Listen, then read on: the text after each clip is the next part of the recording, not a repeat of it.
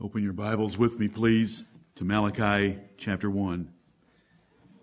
The last book in your Old Testaments. If you're following the one chapter a day reading program, then you are reading Malachi at this time. Malachi chapter 1 in the first 5 verses explains to Israel that God had loved them and hated the Edomites, which were the descendants of Esau, because God hated Esau and loved Jacob. And so the Lord reasons that way for the first 5 verses.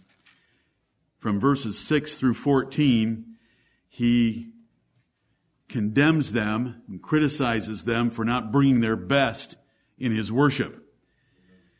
And he says that by the way that they're going about their worship, it's as if they were saying the worship of God is not worth their best efforts.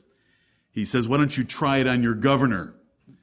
Why don't you try it on the successors to Zerubbabel, bringing them or him less than your best? I want verse 14, which you've heard many times from me before. Malachi 1:14 concludes this particular exhortation to bring their best. The Lord saith, but cursed be the deceiver, which hath in his flock a male, and voweth, and sacrificeth unto the Lord a corrupt thing. For I am a great king, saith the Lord of hosts, and my name is dreadful among the heathen. Amen and amen. Amen. Cursed be the deceiver. That is someone who makes a vow. Notice it goes on to say, which hath in his flock a male and voweth. This is a Christian. If you'll allow me to take this for the New Testament purposes, this is a Christian that says they love the Lord. This is a Christian who has been baptized and has taken on the name of the Lord Jesus Christ, but doesn't bring him their best. Cursed be the deceiver. Who's going to do the cursing? God is. Who's going to be under the curse? This deceiver who's opened his mouth and said he's a Christian, who's opened their mouth and said they want to be baptized, and yet they don't live up to it. And we need to think about this for each of our sakes. Are we giving the Lord our best? Cursed be the deceiver which hath in his flock a male. This man has in his flock a perfect male ram, sheep, ox. Well, it's a flock, so let's limit ourselves to lambs and rams, without a blemish or without spot. But when it comes time for the offering, he brings something less, something corrupt, a crippled lamb. You know, a ram with spots, a ram with blemishes from birth, which is unacceptable to the Lord because he wants the best. And so they sacrifice a corrupt thing. The Lord wants us to love him with all of our heart, mind, soul, and strength. And to be here today with less than that is to offer him a corrupt thing and to be a deceiver. Because you've said, I will live the rest of my life for the Lord Jesus Christ in your professions of faith and in your baptism. And then not to do it means that you're a liar, is what the text is saying. And the Lord explains, for I am a great king. Right.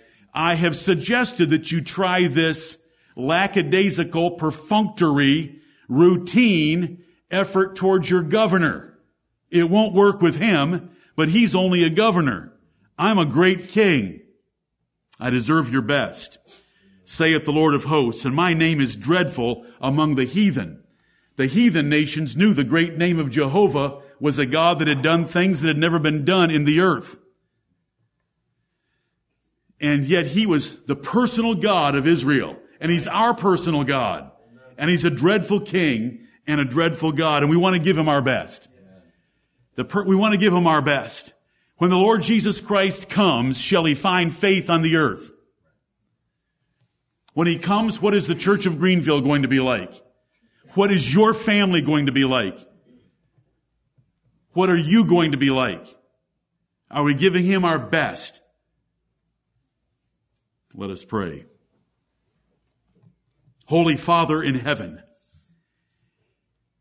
we thank thee, Lord, God of heaven and earth, that we know thee, the only wise God, the only true and living God, and we worship thee. Thou art a great King. Thou art King of kings and Lord of lords. Thou art God of all kings. Thou art Creator of all kings and the ordainer of their lives, every individual breath and their offices.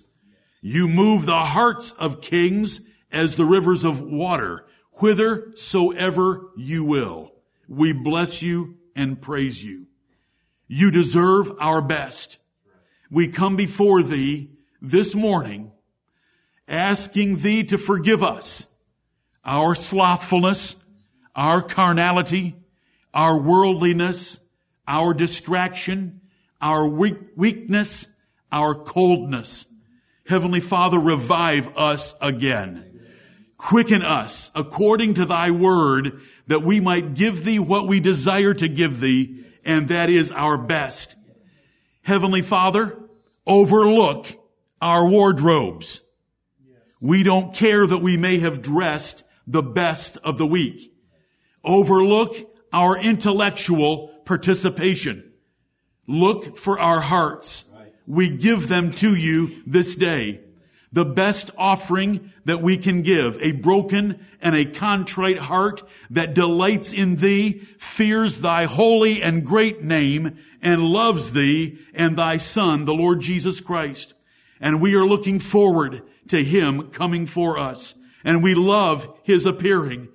Oh, Heavenly Father, take our best this day and receive it as we offer it to thee, our sacrifice made acceptable by Jesus Christ our Lord. Yes.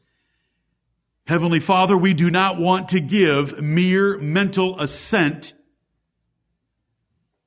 to the doctrine of Scripture today. We want to embrace it with our hearts, and we want to live it and apply it with all our might. Help us to this end. Father, we are thankful, and for those that were with me yesterday and heard so much about Hebrews chapter 11 and the great role that faith plays, faith being the substance of things hoped for and the evidence of things not seen. We have come into this house, your house, on your day to hear from your word and to be with your people, that our faith might be increased and strengthened. O Lord, faith cometh by hearing, and hearing by the word of God. And we pray that today, by your Spirit and by your word, you will stir up our faith, that it will be the controlling foundation for our lives. And from that faith will be hope, that is the certain waiting for your glorious blessings yet to come.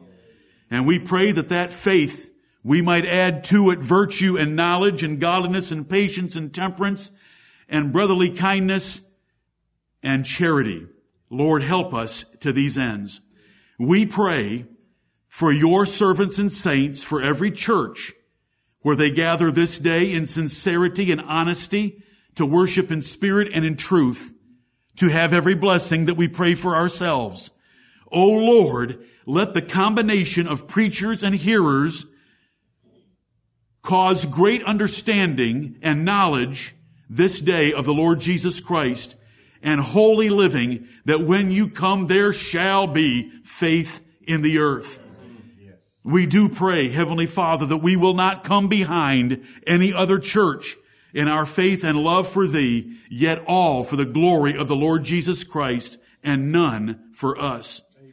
We pray for our nation, giving thee thanks for our rulers, our form of government, our various institutions, and the men and women in those institutions. We pray, supplicate, and intercede on their behalf, that you would grant them wisdom and guidance, lead and direct them, protect and defend them, and show them the way that they ought to go, that we, your people, might be protected under their care. Heavenly Father, for those unable to be with us, we pray your blessing. For those scattered sheep that have no shepherd and do not even have a flock to be with, we pray your blessing upon them. O Lord, now come and draw nigh to us as we draw nigh to thee, and open the word of God to us, that we might understand that within these walls, we are today considering things stupendous to the mind, overwhelming, unknown to all those outside these walls except other like congregations, that we will realize that you have made us your own children and that you will soon make us manifest to the universe. But until then, they know us not as they did not know our Lord and Savior. And Heavenly Father, we are crucified to them and they are crucified to us, and we like it that way. Be with us now, O Lord, that we will glory in the glory that is coming. And we thank Thee for the things that you have prepared for us that exceed what our eyes have seen, our ears have heard, or even that our hearts and minds are able to imagine.